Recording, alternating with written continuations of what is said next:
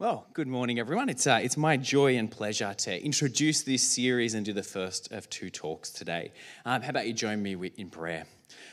Father, I am so thankful for this opportunity to talk this morning, Lord, and we are so thankful for the work you give us to do while we're on this earth. Lord, we pray that as we try and pursue Christ-likeness over this next 3 weeks and for the rest of our lives, Lord, that you'll give us grace to do the work that you require us to do. Father, we pray these things in your heavenly name. Amen. Well, it truly is. It is my joy and pleasure to be here this morning. The last time I gave a talk at church was at this church. It had a different name. It was in a different building. And I remember it was a really cold evening outside, which meant it was a really cold evening inside as well. The red brick building had terrible insulation. So it's lovely to, and certainly didn't have an online presence. So welcome to everyone online as well. It's lovely to be sitting in this beautiful building. And I did in my notes say on this beautiful day, but it's not a particularly beautiful day, but particularly this lovely building. A topic that is not lovely is contempt. Contempt, it's one of those, I would say, root sins.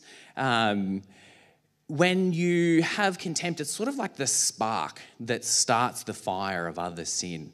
And it's one of those like gross sins, as is any sin when you think about it too much. And you know this from your experience of when someone has held you in contempt. It's like your opinion, it's just not valid. You feel unappreciated. You feel unseen. Like your intention and your motives, look, they're just not up to scratch. And I think that particularly the hard thing about contempt, as the saying goes, familiarity breeds contempt. It's often people we know and we love and we respect who hold us in contempt.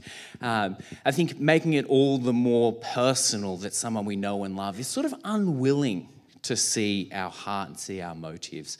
But the thing about contempt is that despite us knowing this feeling of being held in contempt, I think we are so quick to hold other people in contempt as well. And that's just it about contempt. Contempt is assuming that you know better than someone else. Rather than standing alongside your brother or sister, your work colleague, your spouse, you stand in a position of authority. Contempt is, I am superior to you. I don't need to understand necessarily the ins and outs of your life. I can just stand here in judgment. Contempt is this inner attitude that I am superior. And as I was saying, I think contempt is a root sin. If you have contempt, you see these flow-on effects, the sparking on of more sin. It's this spark that starts the fire for more sin. We see that in Luke 18, 9 to 14, Jesus teaches on contempt. If we bring up the slide, thank you. And I'll read off this one because my version's a little different on here. The parable of the Pharisee and the tax collector. Jesus told this parable to those who trusted in themselves, that they were righteous and regarded others with contempt. 2 men went up to the temple to pray.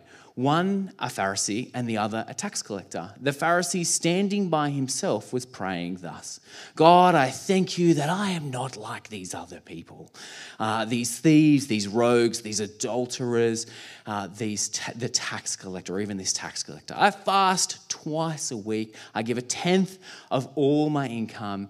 But the tax collector, he stood far off, and he would not even lift his eyes to the temple. He beat his breast and said, God, be merciful to me, for I am a sinner. I tell you, this man, the tax collector, went home justified rather than the other. For all who exalt themselves will be humbled, and all who humble themselves will be exalted. There's 2 players in this parable, the Pharisee and the tax collector. The Pharisee, he tithes, he fasts, he prays, he's not an adulterer, he's not a thief or a rogue, whatever that means. And he's certainly not a tax man or a tax collector. Yet he leaves the temple unjustified or not forgiven. Yet the tax man, and you got to remember the tax man's almost just like straight out calling this guy a sinner, because the tax man, they worked for the Romans who oppressed the Jews. So at the very least, whenever someone is called a tax man, it means that they weren't liked by their countrymen, and at the worst, it means that they were corrupt. They stole from their countrymen. They took bribes. They oppressed their people for the Romans, the Jewish people's oppressors. But the tax man, he leaves justified. He leaves forgiven. And the Pharisee, he's left unjustified, not because of his actions, fasting, praying, tithing, these things in of themselves. That's not the reason why he's left unjustified. The Pharisee is left unjustified or unforgiven because he assumes that he's superior because of his actions. His contempt for other people poison him and leave him unjustified. His feelings of superiority, because of his actions, they poisoned him and they poisoned his inner thoughts. And interestingly, the Pharisee calls out the tax collector and says, "Oh, thankfully I'm not like him." But the tax man is the one who leaves justified. The Pharisee's position of superiority stopped him from seeing the heart of his brother. Contempt ultimately is a lack of humility that results in an unwillingness to see the intention of other people. It's that I am superior, I am above you, which stops you from seeing side to side, person to person. In that position of authority, you can't see and understand another's heart or their intention. But the hard thing about contempt, despite, as I was saying, it's sort of this root sin that sparks off other fires, contempt sits inwardly. For us, it sits and resides and slowly works away at us from the inside. And occasionally it peeks out in those snarky comments or your inaction to help a friend out because, well, they got themselves there. They can sort it out themselves. But for the most part, contempt sits inwardly waiting for the opportunity to pounce. And as I enjoy doing, I had heaps of time to sort of work on this talk. Jono asked me nearly 3 months ago. It's a lot of time to mull over a topic as deep as contempt. But I enjoy searching through PubMed, which is an online database of medical research. Not a psychologist, so I didn't really go down the psychology route. So I was looking at sort of what was out there in terms of medical research or health research. Did you know couples who have high levels of contempt have more frequent bouts of infectious illnesses, things like colds and flus? People who have high levels of contempt, it changes your immune cell function. You end up with more of these bad guy inflammatory cytokines, TNFA, tumor necrosis factor alpha. Go home and Google it. It's a bad guy that goes around and causes insulin resistance, cell death. People with high levels of contempt end up with these internal changes based on their contempt levels. Contempt, despite dwelling within us quietly, is not silent. It is changing you intimately on the inside. Contempt also affects our relationships. No surprises. A sin that results in you elevating yourself above other people impacts your relationship to be alongside people. The Gottman Institute, which is an evidence-based psychology institute out of the US, started by Professor John Gottman, who is a professor of psychology at a high-profile university. He started this institute, and he says that one of the greatest predictors of divorce in marriages is contempt. Those with high levels of contempt go on to have high rates of divorce. Contempt, despite dwelling quietly on the inside, is poisoning you, is poisoning your relationship with other people, but it is impacting your relationship with Jesus as well. It's no surprise that when we have sin in our life, it impacts our relationship with Jesus. But contempt is one of those ones that I think particularly does this slow burner poisoning our relationship with Jesus. And you know this for yourself. You know that if you've got sin or if you've got contempt sort of dwelling within, that you limit your time with Jesus. Maybe you turn up to Bible, your like devotions, and it's a bit of a busier day. So you're just jump and catch the earlier train, or you sit down to do your prayers, but you're a little bit more quickly distracted. And over time, the effect on this is a reducing amount of the intimacy and vulnerability you have with Jesus. Not because Jesus is distant from you, but because we slowly over time put up these walls because of contempt and because of the sin within us. Matthew 5:22, Jesus compares contempt to murder. Matthew 5:22, again, anyone who says to a brother or sister, "Rucker," is answerable to the court. And anyone who says, "You fool," will be in the danger of the fire of hell. Rucker, this word you say when you hold someone in contempt, it means empty-headed, fool, numbskull. When you hold someone in contempt, you are in the danger of the fire of hell. But then he goes on to say, in verses 23 to 24, "Therefore, if you're offering your gift to the altar and there remember that your brother or sister has something against you, leave your gift in front of the altar. First, go and be reconciled to them. Go and be reconciled to your brother or sister. Then come and offer your gift." Contempt affects our relationship with Jesus because you cannot come before Jesus with contempt in your heart.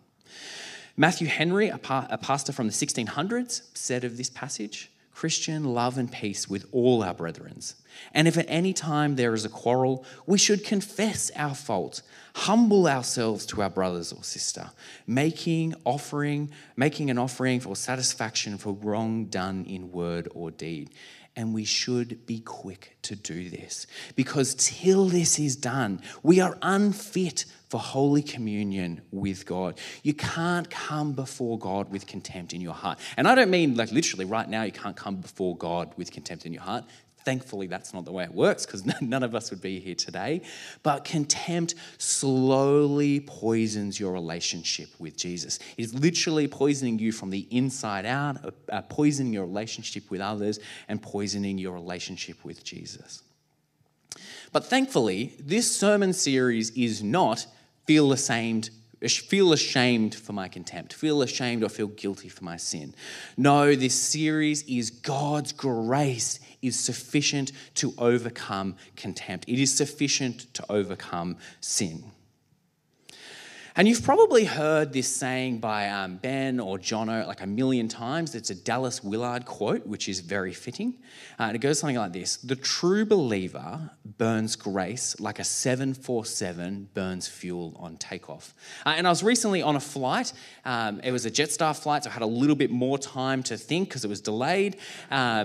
As we're sitting there on the tarmac, and I'm sort of mulling over what I want to say for this and how you go from being ashamed because of your sin and the weight of your sin to changing. And that's grace, because grace is like a fuel for the work required. And as I'm sitting there in this plane and the engine starts spooling up and you feel the plane start to shake as it starts to gain momentum and then eventually takes off. And I'm always slightly in awe of the sheer amount of force and power and work being done as a plane takes off. And if I'm to personify a plane for a moment, I don't suppose that it is easy work for the plane to take off, despite having the fuel required for the work. It's still an effort, an amount of work and force that needs to be applied to overcome the inertia of gravity. And that is the reality of what God is calling us to do today. To accept the forgiveness that comes with grace, but then to go on from that and to burn grace like a 747 on takeoff. The true believer burns grace like a 747 burns fuel on takeoff. So, how do we burn grace like a 747 to deal with contempt? Well, as I said, contempt affects you internally, contempt affects your relationship with others, and it affects your relationship with Jesus. Firstly, to deal with grace, you need to go to Jesus. Matthew 5:22, if you're offering your gift at the altar, and there remember that your brother or sister has something against you, leave your gift in front of the altar. This presupposes that you're on your way to the altar. It is only by first going to Jesus and doing the work with Jesus in intimacy and vulnerability with Jesus where you can deal with your sin. Jesus, when in close communion, will deal with your sin and will help you to deal with your sin. Not because he's nitpicky, not because he wants to slowly point out the worst things in you. No, but because he wants you to become like him, which is to be the best version of yourself. To be in close community with Jesus, using that fuel for the grace, using fuel for the work required. Jesus, you can change your relationship with Jesus. Stop hiding behind your contempt. Stop hiding behind your sin and meet with Jesus. Second, you've got to go to the people that you hold in contempt because grace is fuel to change relationships. Grace to overcome contempt means asking for forgiveness. If on your way to the altar you remember an altercation, a problem, a disturbance, a disruption in relationship with your brother or sister, go to that brother or sister. Seek reconciliation. That's what Matthew 5:22 tells us.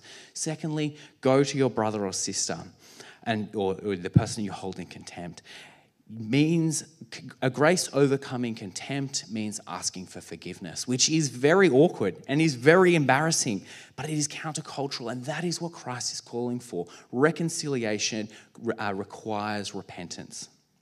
Once you've asked for forgiveness, then you need to change your actions. You need to stop being in this position or putting yourself in this position of superiority and come alongside in humility. By God's grace, relationship can be healed. Go and ask for forgiveness. Finally, grace is fuel to change yourself. As contempt resides within, the antidote to contempt is humility, which first and foremost resides within. Romans 12:2, do not conform to the pattern of this world, but be transformed by the renewing of your mind.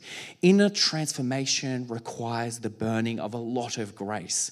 It's taking control of your thoughts, stopping those contemptuous thoughts before you can spark the fire of another sin. It's stopping those contemptuous thoughts, working on your inner being, on your mind. You probably need to work out the ways in which you are the Pharisee from that parable. The people that I am walking around inwardly saying, I am superior to them, and dealing with that with Jesus by his grace, and slowly over time, burning that grace like a 747 on takeoff. Humility is a healthy dose of thinking about yourself less. And a lot of this stuff feels like work.